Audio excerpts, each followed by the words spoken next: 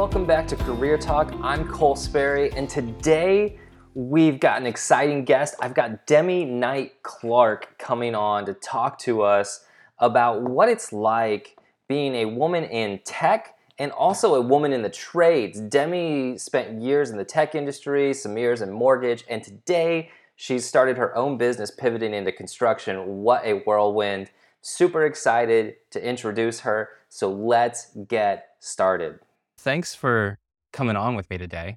Appreciate you hopping on. Anytime. Now, you've made some moves since last time we talked. Yeah. Would have been December of 2021?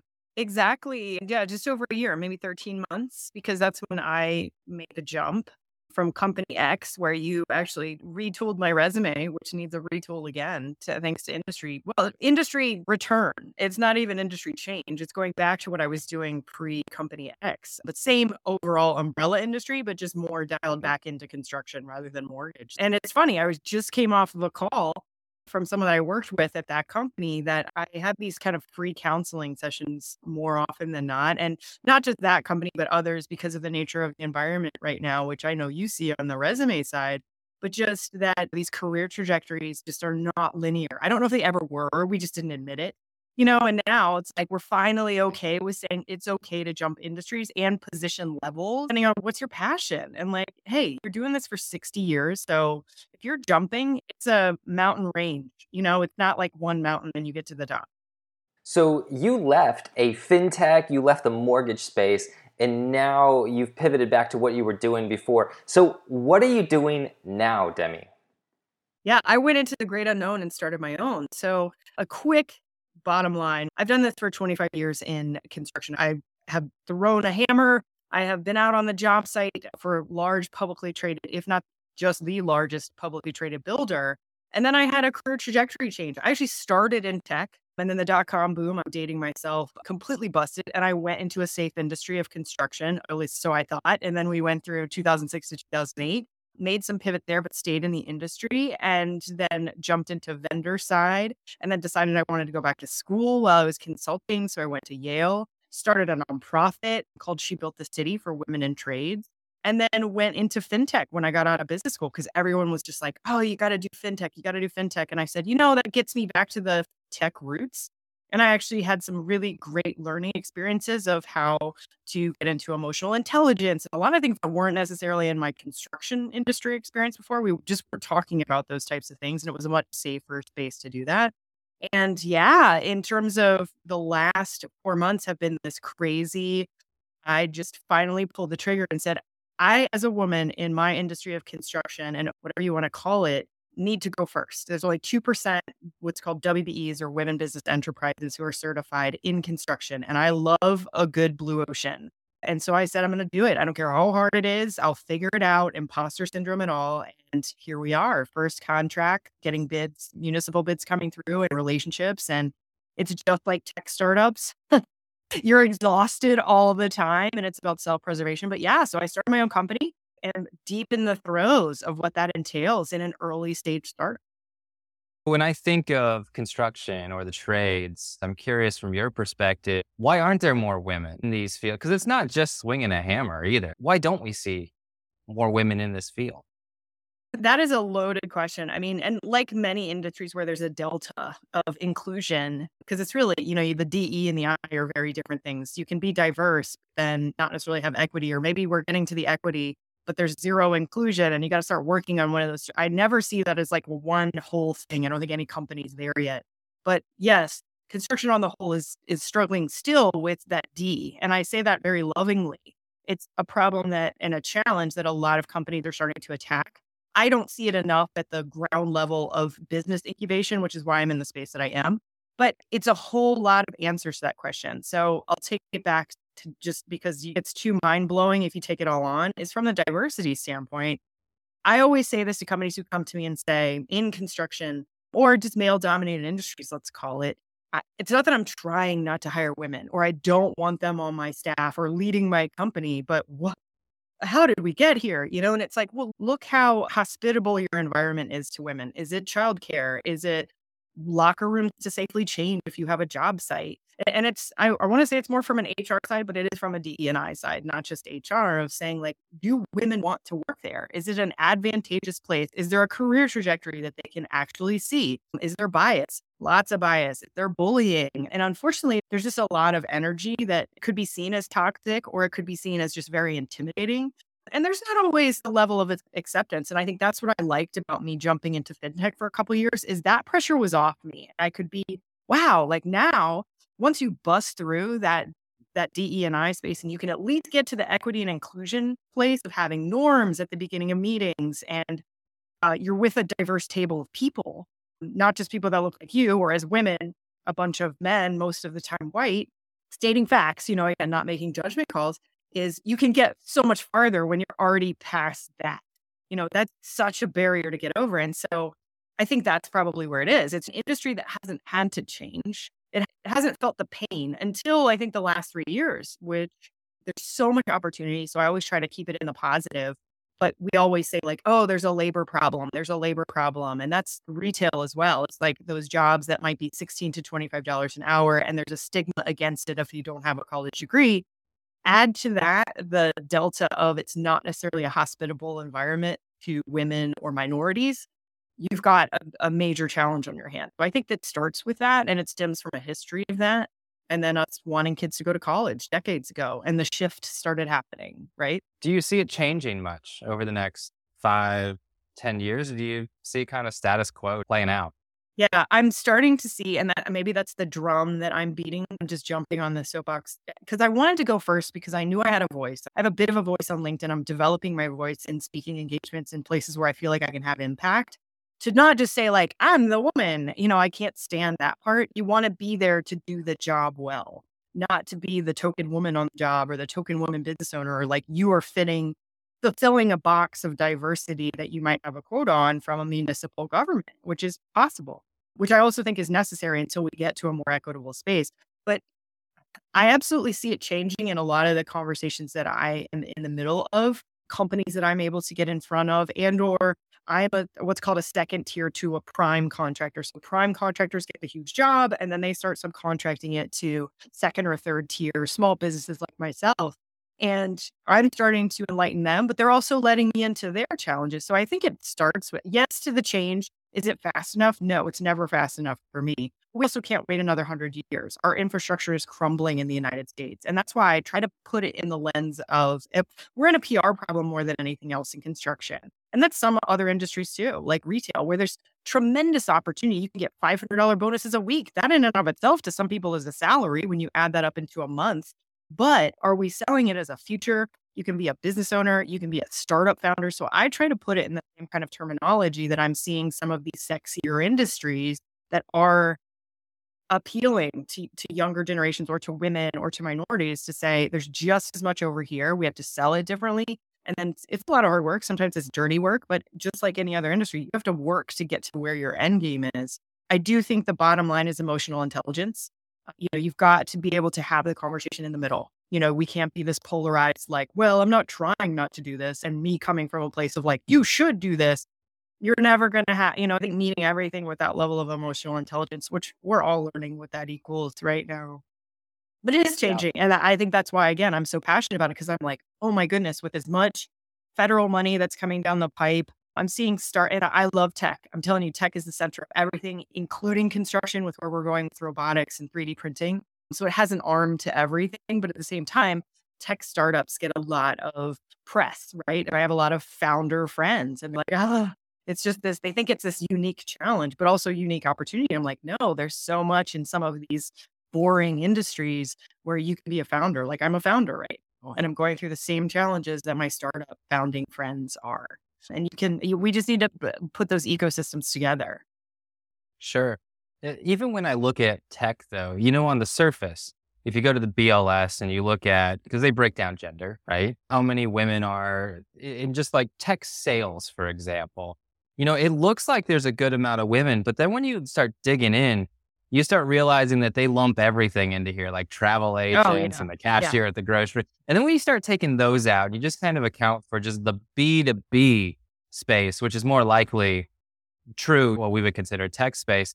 I mean, women account for, depending on the statistic, like still 16 to maybe 30%, with the exception of customer success. I've seen some that are higher on that end.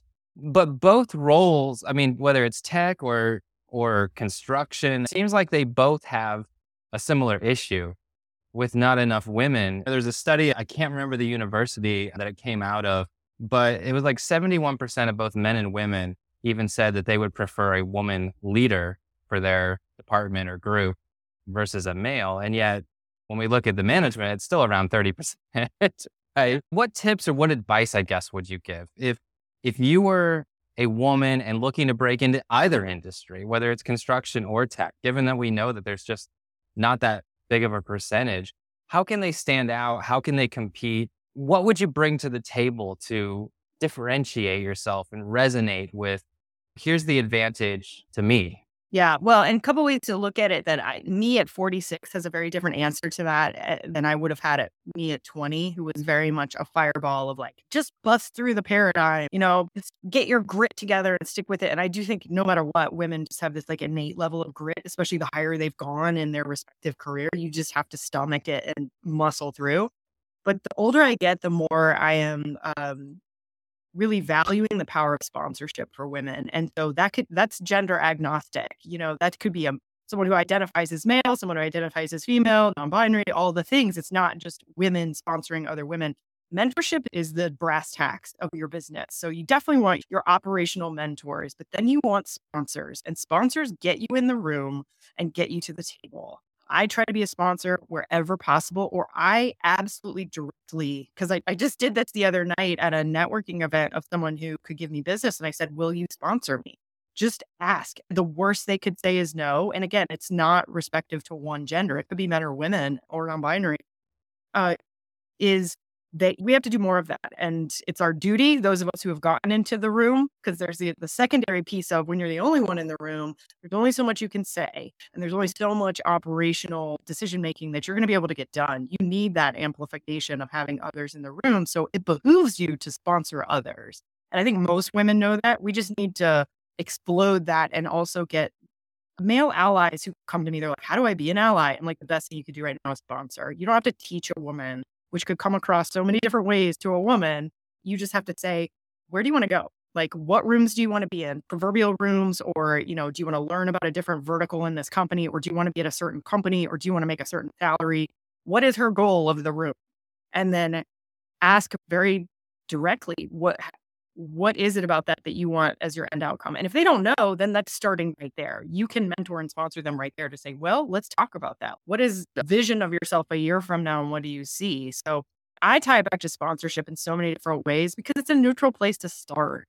Otherwise you just get into this polarization again of like, the burden is on women to take it upon themselves to have to go and do all the work. They should be the ones that are doing less work. And it's all of us that have to say, like, what is it? Why is our space not filled with a diverse table? And PS, like the precursor question to the one that you just asked that I get all the time, and which is what I addressed in my TEDx was, but why do we need more women? And I get that more often than not, like, well, what is that going to do for us? Is that going to extend profitability, or are we going to have a better culture, or, are we going to have a bigger company? Are we going to scale faster? So unfortunately, we should know these answers because there's been plenty of studies, to your point, by numerous academic institutions that are credible that say, here are the benefits of having a more diverse table. In your organization or in your seat, it might be helpful to just state those as norms and say, this is what it does for us. So stop thinking that we just are saying more women should be here because more women should be here, or more minorities should be here, more non-binary, more LGBTQIA+. Everyone should be here for a variety of reasons. But yeah, I think it's starting there, and then sponsorship. Yeah. The other thing I wanted to ask you about, because you've made so many transitions, right? Significant ones, though, that aren't always easy for people to do. What would you say to go from construction, real estate, to breaking into tech, for example, is hard for a lot of people just in itself. And I know you mentioned that you got another degree, and then that was kind of what led you into that. What would you say was the key one or two, if you were going to boil it all down? And I know it's probably asking for a lot, but What are the one or two things that really propelled you to success to make those transitions and be able to move around how you have been able to move around? Yeah, I would say 3 things. One is be a giver, no matter what, like either a giver of information or things you know to someone else, or your time, your resources, your own self when you figure out that you've got to learn, like in that transition. I'm not going to go be a know-it-all. I mean, I'm in that situation right now where I'm putting a bid in on paving and I'm not an expert on paving. So I had just had that phone call this morning of, let me go on a job site and watch your guys do it. I have no idea. And I'm sitting here trying to put in a XYZ amount of not small sum bid. And I realized I was like, okay, it's time to become a student, right? I would also say radical belief in yourself, just because once you do commit, and a commitment is number two. So one, be a giver, two is commitment. It's you can't half-ass this stuff to make a transition. And I've counseled some of the folks that I've managed in the past or been a peer to who are like, what do I do now? I can't seem to get the job, can't seem to get the interview. I've gotten ghosted. And I was like, well, do you have radical commitment to that company? Or do you have radical commitment to that job role? If you do, you're not giving up. You can't half-ass it and be like, no, I love the title or I love the benefits they give, or it would look good for me to post that I work there. I mean, you see this stuff, right? So if you really want to do this, then it's going to take radical commitment. And then also number three is never giving up. Like, find the people or the things around you that are going to feed you enough that the crises come, right? No matter if you're in a corporation or you're going out on your own or you're choosing to have a side gig and consult or whatever that role and company or thing is in your business to make a transition, or just sitting with being laid off, right? Which is a lot of our friends right now. How do I sit with this? What is the right time to engage on finding that job? I need a minute, is to just give yourself that grace to say, I'm not giving up. And then you fully commit. Like, it might take you 2 weeks or even a month. Like, everybody's different. It could take a day for you to figure out what your commitment is and what that next season is. It'll come to you. I'm a firm believer in whispers. People can make a religious piece out of that and say it's God speaking to you or the universe. I've always gotten it in my left ear, but you're seeing it probably on the right side, is when it's supposed to be doing something, meaning fully aligned between my vision, my goals, and actually executing them to whatever the end outcome is. It's come into my brain. And sometimes it has shocked me what the whisper was, where I'm like, I'm not in that. I mean, that was TEDx for me 6 years ago. I was not in a speaking role. I was in a place in my organization that I had influence. And I certainly got on stage every once in a while for training, but I was not polished. I was not this like major influencer in any space. And somebody just came up to me and they're like, hey, funny thing, I'll see you on TEDx someday. And we laughed about it. And I posted that on LinkedIn of like ear finger guns, like, I'll see you invite, in however many moments in time. And it actualized, right? Of like, it didn't take the next day. I didn't get this like speaker coach and say, let's submit. It took 6, 7 years, but I kept having that in the back of my head of like, that would be funny if. And then it goes through that like 4 stages of competence, of like unconscious incompetence all the way to conscious competence. Listen to the whispers that are unconscious incompetence. And I'm telling you, it happens more often than not. We're just pushing them away in our career lives. Sometimes it'll just come and go, but 9 times out of 10, there's something in there in the middle that is going to get you to commit to the season. And then be okay with seasons. Where you work or what you do right now, today, could be completely uninspiring to you 2 years from now, or 1 year from now, or 6 months from now. And I think we as a general society need to get better about normalizing. It's not job hopping. It's not Gen Z. It's all of us. I did in my career. We just didn't name it yet, right? And it's okay. You are, again, the level of success of the mountain range. It's not this one up the mountain and you get to go to the summit and celebrate. So yeah, I think that would be the other thing. Like, give yourself permission to have seasons and learn from those seasons and say, what am I taking from that season into the next season? Mhm. Yeah, I agree. When I think of the ladder or the one mountain, I think would be how you're describing it. I have to think all the way back to probably my grandfather's generation, right? Where Yeah. you really do just climb. Same company, 30 years, Yeah. collect a nice pension. They take good care of you. Yeah. You get your watch, know, Yeah. and you're all set. And there are those people. My husband is the odd duck that's one of them that has worked for the same financial institution for 12 years. Although now he's getting a little itchy, but yeah, he's been okay with it because he's a personality that enjoys stability. He's had opportunity that's good for him. So I don't want to bash the people that there are people out there who are like, yeah, I've just completely enjoyed it and I've continued the trajectory. But I think we're finding that's less and less of the majority as we move into the next stage of, I wouldn't say world necessarily, because all these different countries have approached it differently, but it's really US, like what's available to you and what's acceptable, which is also, I can't stand the word acceptable. Like nothing should be acceptable. It's just what are the trend lines that we should be following that say, oh, maybe the workplace could look like this because there's so many people doing this, right? Mhm. Well, I think the culture has significantly changed as well, on a whole, anyways. Sure, Oh, there's still some huge. people like your husband, but He's rare. Yeah. pensions, for example, I mean, who offers a pension anymore, besides my No. wife's school district, right? Yeah, But exactly. again, we're talking about Teachers. a Right. government organization here at that point. It's almost as if there isn't any loyalty on either side anymore, right? And I think the quicker all of us come to realize that and be okay with what it is. Well, and this was one thing that tech really taught me to value because I know they had gotten a bad rap for it as an industry of people kind of coming in and it was perceived as someone using the organization to get better and to hit those stages and then boom, they jumped over to their competitor or to another startup. And I think it's more of in this last iteration when I was heavily in tech was I valued the people who said, you know what, you're going to get the best of me at this level of the organization and then the organization, I mean, you know as well as I do, tech, it transforms itself repeatedly over the course of the year. That's agile thinking.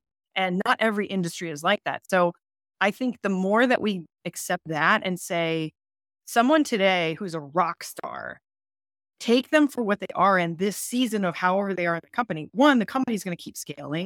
And them at year 4, it might not be a fit like it was at year 2, and that's okay for both sides. So is it loyalty or is it just we had a great season together and now we're both going to shake hands, be advocates of each other, company to individual, wherever you go, and keep moving, right? And just value the fact that like I needed 2 to 3 great years of you. I don't think Mm, 6 months suck because, you're just HR studies will show you spent way too much on that employee and maybe you should have done better in the interview with each other. But for that 2 to 3 year mark, yeah, I think you get to that and you start having those conversations of like, what do you see here? Do you want to go into another side of our business and grow into that if it's a radically changing business? And that's the people I see sticking around are the ones who get to kind of start smaller companies within the company and stay creatively engaged and or change roles within that company, right? So I think it's a lens. We need to just stop with these same old paradigms.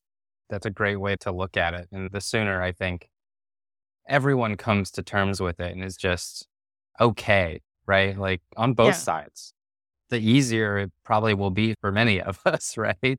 Right. Because I talk to a lot of people who wrestle with even leaving a company. They really struggle with it. And there is the old school thought of that's not okay. But then on Yeah. the other side, when How the dare you alignment leave us? doesn't exist Yeah. on the other side, though, the same thing's going to happen. We're seeing it play out in real time, right? Yeah. It no longer aligned with our needs. And so we're separating, whether that's mutual or not, usually not with this in the Yeah. past year, it seems.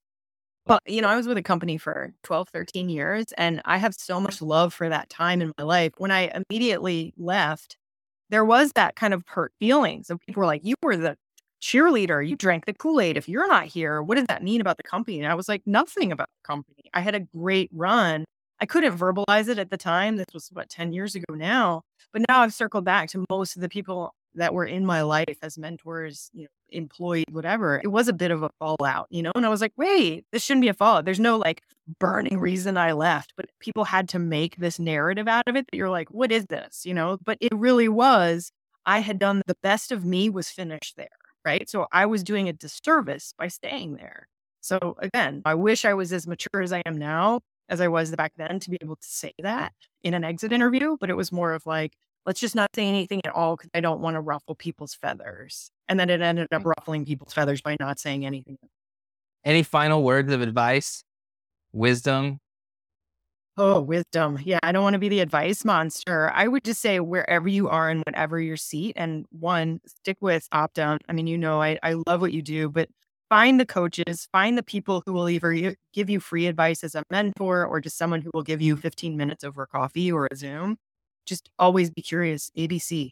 If you want to go into an industry, go find out that industry, sit with the people that do it, give free time. If you don't have the expertise, don't expect them to pay you for it, but don't go too long and not get paid for it, right? It's not free labor forever, but really just commit. One, do the work to figure out what that is in this season. So it doesn't have to be this forever the world answer the rest of your life. This season, what is something you go to sleep with and wake up with, whether that's an industry, an actual job, or a company, and then pursue it. Pursue the people, pursue the company, pursue the idea. And what could you do to radically commit to it? What a great interview with Demi Knight Clark on radical commitment, making career pivots, normalizing what work is going to look like in the near future. You can connect with Demi on LinkedIn. Again, it's Demi Knight Clark. Look her up, connect with her, especially if you're in construction, mortgage, fintech, anything of the like. And we'll see you back here next Wednesday for another episode of Career